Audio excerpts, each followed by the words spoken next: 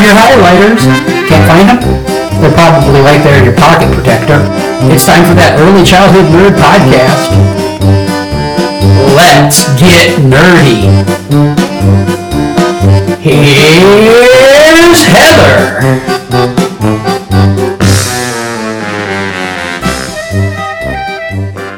Hello and welcome to another episode of That Early Childhood Nerd. I'm Heather. Got two fun guests today. Got Josie Schneider. Hello. And Bethany Corey. Hi.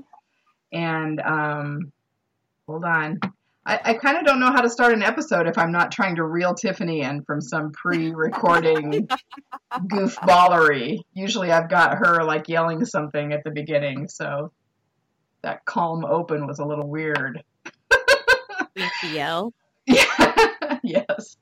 Okay, so I asked Bethany and Josie to join me for talking about some imagination because I'm reading a book called We Don't Play with Guns Here, War, Weapon, and Superhero Play in the Early Years by Penny Holland. And a big focus of the book is children's imaginative play and their right to have that kind of imaginative life. And one of the quotes made me think about connections between how we used to pretend when we were kids and do we still pretend now, because I still pretend. I don't say it out loud. I was just having a conversation off microphone with Josie's daughter, Juliet. How old is she? 4? She's 5. 5. About the way she pretends, and then she turned it on me and asked me how I pretend. I wasn't prepared, even though that's the whole purpose for tonight. I'm just planning on you guys taking over though for that part of it.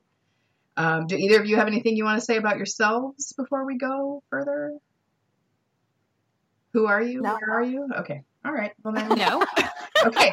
Let's jump in. So here's our starting point. This quote is from Dorothy Singer, who did a lot of work on play research.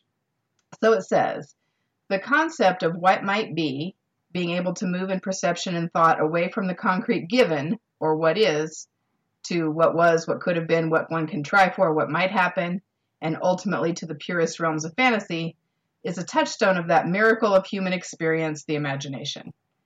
And that last sentence really is what grabbed me, but I had to read the whole quote. But that idea that it's a miracle of the human experience to be able to pretend and to use our imaginations. And we've done episodes before where we talked about the ways we used to play as kids and the value of connecting that to our adult lives so that we can remember that for the children we're working with now. So I unless either of you have a response to that quote, I'd like to start just by talking about how we played as kids and how we pretended as kids. Sounds good. Okay. Yep, sounds good. You're going to have to talk. You both are just like, yeah.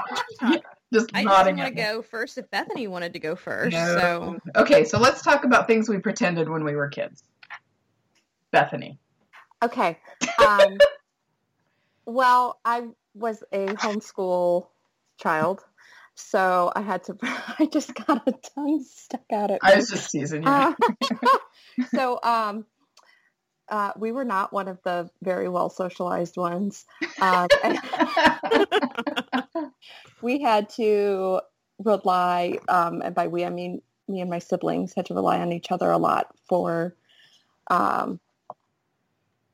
play companions. And one huge pretend play thing that went on for years and years was the Olympics. So, in the winter we were playing Winter Olympics, and in the summer it was Summer Olympics, and we would have like epic routines, whether it was like ice skating or we would make like courses out in the yard in the summer. Would you reenact one of your figure skating routines for a special video episode of the podcast? If I had enough wine, I would. Okay, continue. Sorry. Yeah, so it's like, every time I get together with my sister or brother, we always talk about, it always comes up, our crazy, I wanted to be a speed skater. And I got a pair of rollerblades, and I would just race all the time Uh-huh. and win the gold medal. I usually never won the gold medal, but I would try. So when you guys were doing your Olympics, did you imitate the real events or did you invent your own events? We invented our own. I mean, like we would try to keep it real, but it was like within the, like, we just had to use what we had. Right. So like, you know, we could figure skate on our roller skates or figure skate inside Mm-hmm. in our socks on the hardwood floor. But you know, like we had a picnic bench that could be a balance beam for gymnastics. But like everything else, we had to like come up with our own like Olympic sports Mm-hmm. to compete in. Did you have anybody doing color commentary? Doing the play-by-play of your event? For like the racing we would, but not for like the more artistic, you know, like our floor routines and things like that. Those we just embraced the beauty. Yeah. Words would only ruin the moment. It would. Yeah, I get that. Like we'd even, you know, like for those we'd have our cassette player Uh-huh. with, you know, probably like Twyla Paris or Amy Grant. You were homeschooled. I was. I forgot about Twyla Paris. Yeah. I'm constantly thinking about Amy Grant these days because I have a fat cat that Steve calls Fat Baby, and she had that song Fat Baby from her very early career, and it gets stuck in my head. all the time. You probably had a floor routine to Fat Baby. But I forgot about Twyla Paris. Yeah. All right. Nice. Thanks, Bethany, for You're sharing. welcome. Yeah. Josie? All right. Well, Bethany played with her siblings. I had the flip side here. I'm not really an only child, but my older brother was 18 when I was born, and I was 10 when my little brother was born. So the years that counted, I was an only child. So I had to play by myself. Mhm. And from the earliest time I can remember, my imagination mostly centered on real life. Like I can remember being about 3 or 4 years old and being in the car with my mom and saying, okay, you're going to pretend to be my aunt. And then I was pretending to be my cousin. And we would act this out all the time. And I mean, occasionally I would play with, it would be pure fantasy. If I was playing with my Barbies or dolls, or I was macabre even as a child, and I would pretend to capture fairies and torture them. I was a weird kid, but mostly it was real life. And so my primary game in elementary school was called Kids Town. Now, Kids Town was fantastic because I was the mayor, and I imagined that all my real friends were there. But unlike my real friends, they did exactly what I wanted them to do at Kids Town. So it was great. I mean, like we would spend, me and my imaginary friends, Right? Kids Town. would spend months like choreographing a big Christmas show every year. I had, going back to cassette tapes. Yeah. So wait, were you like just by yourself, but like Oh yeah. Yeah. vocalize it or imagining conversation with pretend people, like a yeah. whole town of Oh, yeah. pretend people to put on Yeah. the show? That's Yeah. beautiful. And then, yeah, we would we'd put on this choreographed Christmas show. We had our own sporting event. It was called Balloon Ball. Mhm. And I would be like, I'm sure it was hilarious, alone in my living room, pretending to be like both teams, hitting this balloon back and forth. But yeah, Kids Town was great. I would talk to my real life imaginary friends all day long. Sometimes my friends would actually come over, and I would get pissed because they wouldn't do what I wanted. So I'd send them home and just continue playing the game we were playing in Kids Town because it was, 'Cause it's they more do what I fun than said that reality. way. And it's kind of funny because eventually I started doing local theater when I was in first grade. And as I started doing theater, my play kind of left Kids Town, and I would spend most of my imaginary playtime pretending I was whatever character in whatever show I was currently in. I would like continue that character's story outside of the show. So eventually, you know, I evolved from my real friends to whoever I currently was in a show. But, you know, I think back to my childhood and I can't remember a lot of just like pure fantasy play. It definitely had a connection to real life. So when you had Kid Town, the other imaginary friends, were they based on your real friends, or were they all brand new, fresh creations? They were my real friends. But imaginary better versions, like new and improved. Yep. That listened to Josie. That seems to be the prerequisite for being allowed into Kids Town. I was such an only child. You?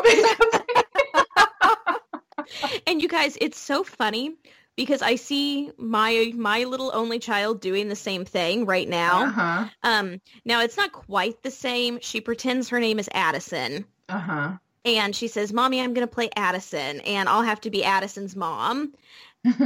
But it's just funny because some of the things she says and does as Addison, I mean, it's definitely based in 2018 because Addison and her friends make YouTube videos and things like that. But it's just I see myself at that age when she plays. That's awesome. I did a lot of Barbie pretending. I probably played with Barbies till I was 14. That just comes to my mind because you mentioned Barbies early in your list, Josie. But I remember my sister was 3 years younger than me, and our brother was 3 years younger than that. So we thought we'd be really sneaky if we didn't want him to play. We'd say, "Oh, let's go play with BDs." You'll never crack that code. Try BDs.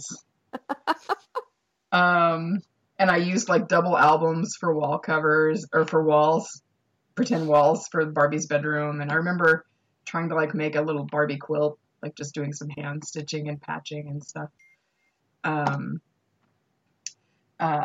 But I played a lot of my imaginative play. I'll get the word right before we're done recording. Imaginative play was outside. And a lot of it was just finding stuff and turning it into stuff. So making potions and recipes, and when I go stay at my grandma's, and maybe, I don't know, so this will be an aside. You can tell me when I'm done describing this if you would qualify that as imaginative play or just imitation, and if there's a distinction. So file that away for a minute. But when I went to stay at my grandma's house, she would set up outside. They had a farm, and out in the front yard she would set up basically a little mud play kitchen kind of a situation with pans and spoons, and she'd save containers and put food coloring and water in different containers for me so that I could mix all these things. I'm sorry, Bethany, your face was just frozen again, and your one eye was like half shut, and I was like, why is she looking at me like that? It's not that bad of a story. I'm thoroughly engrossed. But just that kind of play was what came to mind. But then as I started talking about it, that's when that question came up. Is that imaginative? Is it just imitation? Is there a distinction? Well, I think it would probably partially depend on what your thought process was. I mean, were you making potions? Were you pretending to cook dinner? I was pretty straight up imitating Grandma in that play. There were certainly other times because she would she had a lot of dill pickle making. So she would give me the little cucumbers that didn't make the cut and little pieces of dill, and I was basically just doing exactly what I saw her doing. But there were other times when, I'd stand over the burn barrel and hold plastic on the end of a stick, and whatever shape it came out as would guide my pretending for the rest of that play. So I guess it just depends on what it was. I feel like you can't, I feel like you can say imaginative play is something different, but I think that like imitating is also imaginative play. I think it's like a subset of it because, so I just had an example today. I do family childcare in my home, and so let me set this up. I was super lazy and did not do any laundry this weekend. And so I'm cleaning up breakfast, and I look down at my basket of laundry in the kitchen, and I go, oh, I didn't wash Natalie's bibs, which is the baby in the house now. So I quick grab that, go into the laundry room, start the laundry going. And Aaron, the 3.5-year-old boy, he immediately goes into our play kitchen and finds a couple of empty baskets and opens up the drawer of baby clothes and puts the baby clothes in there. And then we've got a wood washer and dryer, and he sticks it in there. He hollers out, I've got my laundry going for my babies too. And, you know, I am honestly not even paying attention, really, you know, because I've got whatever else going on. And then he, you know, a while later, maybe 5 or 10 minutes later, he comes up to me and he's got 2 baskets full of baby clothes in his hand, and he goes and dumps it on the couch like I dumped my laundry on the couch. And he just like slumps and he goes, oh, those babies, they spit up on everything. and then he went on his way and he's folding the clothes and whatever. And, you know, and that was, you know, I think that's definitely imaginative play, you know. Yeah, the more I think about it, I guess maybe all imaginative play, Bethany, say it for me. Imaginative? Thank you. Maybe all of that kind of play has to start with an imitation of some kind, don't you think? Maybe. I mean, I think about like even the toddler who picks up a block to imitate a phone. Yeah. Or we had a bunch at the center I was the director of several years ago who were into the Sasquatch hunter shows. So the wooden unit blocks would become the walkie-talkies to imitate that. So that may have been the starting point, but you can definitely see it branching out, or even just deciding what to use as your props. Even if you're imitating something that's directly from your life, you're still having to use your imagination a little bit, as I'm sort of talking my way through that. Well, I'm thinking about my class this past year. I mean, they spent most of the year as animals. This particular one girl in particular would just meow and crawl her way around the classroom all day long, which would lead the rest of them to doing that. And I mean, obviously they're pulling from a real example there, but like you said, it would kind of spiral in different directions. You know, eventually it becomes several of them are doing it and they're pretending they're at a dog park. Or I'm thinking of Christmas time. You know, they spent forever just arranging all the chairs in the classroom in order to make a sleigh, and then they were assigning roles. Well, you're Santa, you're the reindeer, and then they wrapped presents. And I just, now that I think about it, I feel like most imaginative play is based on something. They have to have the schema for what they're imagining. Right. And then they take it the direction.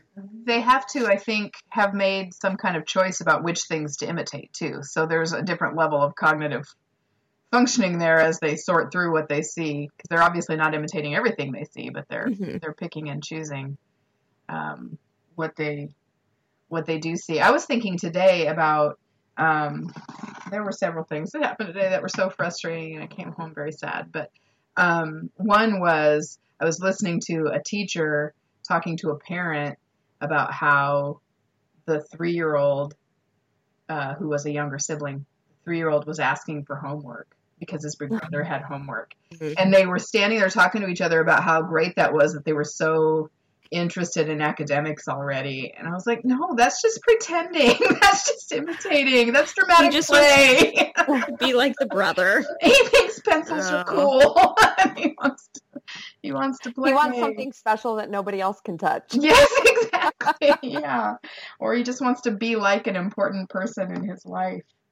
Oh, man.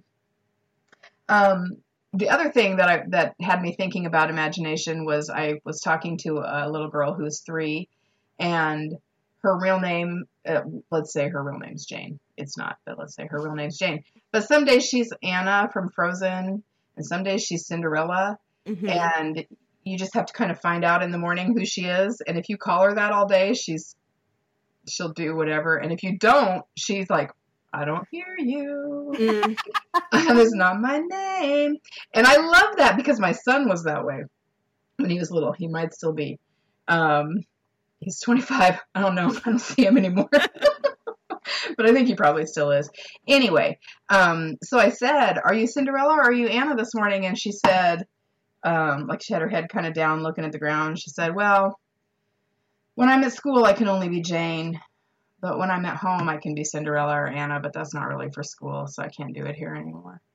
Oh. And I was so mad that someone had crushed her little soul like that. Because how difficult is it to play along with pretend? It's not. It's not. And how much more fun is it to play along with a kid's pretend? It's been several years now, but I had a little boy that was the same way, but his name got longer every day. He started off as being Spider-Man. Then he was Spider-Man Darth Vader. And then he was Spider-Man Darth Vader Pikachu. And it went on. And finally I got to the point I said, I can't anymore. Yeah, right. My memory is not long enough. Yeah. Well, he was helping you because exercising your brain that way prevents dementia in the long run. So he was really doing you a service by giving you all those names to remember. I'm sure that was his goal. Yeah. Once when Curtis, that's my son, when he was little, I'm going to tell this story to the world because I know he won't listen to this podcast and he doesn't like me to tell these stories to real people. So I'll tell it to all you pretend people. He was like 5 or 6, and he knocked on the door of our apartment. He's like out playing in the yard, and he knocked on the door, and I opened the door and I looked at him, and he was like, "Is this the Yorkshire Orphanage? Lost children?" And I was like, "Sure." And he told me this whole story about his parents dying of cholera. And he needed an orphanage. And he would just slip into that every now and again. Like, there were a couple empty beer bottles on the table one day, and he picked them up and he goes, "Looks like Mr. Yorkshire's been drinking again." Oh my God. That's amazing. And it was great. And like, when he was in 2nd grade, he and his teacher had this communication notebook that they passed back and forth. Like, she did that with all the kids. It wasn't just because he was weird or something. But they did this notebook back and forth. And he told her, in that notebook, he wrote things like, his dad and I had gotten divorced. And his dad moved to Indianapolis and played for the Colts now. But he came home on the weekends to mow the lawn. And all of which was very fictitious, right down to the mowing the lawn part. And that we had another baby and we named him Curtis 2, number 2, not like the second. And he slept in a box under our bed and stuff like that. And his teacher would just respond to it as if it was the most natural thing in the world. And I appreciated that so much. I thought if we had a different teacher, he would have been shamed for those ideas and that play and that pretend. And who knows how that would have affected his imagination going forward. I think it's hard for some. I think it's hard for some adults to look at the stories that children can tell so convincingly or with so much conviction as not being a lie. Mm-hmm. Right. That's what I was going to go next. Is so how do we fit lying into this? Yeah, because I mean, it's such like an arbitrary line, you know, right? Where like, you know, you can say, I don't know. It's just, it's hard to know. I could laugh, you know, one minute I'm laughing because Curtis told his teacher I had a baby I didn't have. And then he sees me doing that. And then, you know, say he tells me, you know, he took the trash out when he didn't, which is, you know, my kids didn't do any chores either. So that's also pretend. But, and I get mad at him for telling me he did something he didn't do. And he's trying to reconcile that right with the day before when I thought it was hilarious that he told me something that wasn't real. That is, we had a problem with that this year. Mm-hmm. And I hate to say problem, but I had a friend with lots of stories. Like she was going, I don't remember where she was going to Florida that weekend. No, she wasn't. But you know, I say, oh well, I can't wait to hear about how it goes. Have a good time. But then you know, after that, things would be taken out of friends' backpacks, and well, I didn't do it. So. it was the same thing. Like the stories were fun, but then we had to deal with the reality of yeah, thank you. It's not okay to take things out of someone's backpack. Exactly. And so one thing I started saying was, you know, if it was something like that, I would maybe say, oh, well, you would like to, or you would like it to be this way. You would like to go to Florida this weekend. And she would say, yeah, I would. And she'd just take it from there. Yeah. I don't know. Depending on the individual child too, I think it's okay to say, are you pretending right now? Because I'll play with you. What should I do? What should I be? And that's another way to make that distinction. And if you know, something disappeared from a backpack and you say, did you take it out of the backpack? And they say no, you can say, is that real or is that another one of your pretends? And just go forward with it like that. It doesn't all have to be like, you know, as Dan says, what is that thing he says that I love? We have to stop making moral issues out of developmental issues. They're not an evil child because they're pretending laps over into taking things out of backpacks. They're just a learning child. They were learning. A developing child, and they need our help in that too. That's the show. Now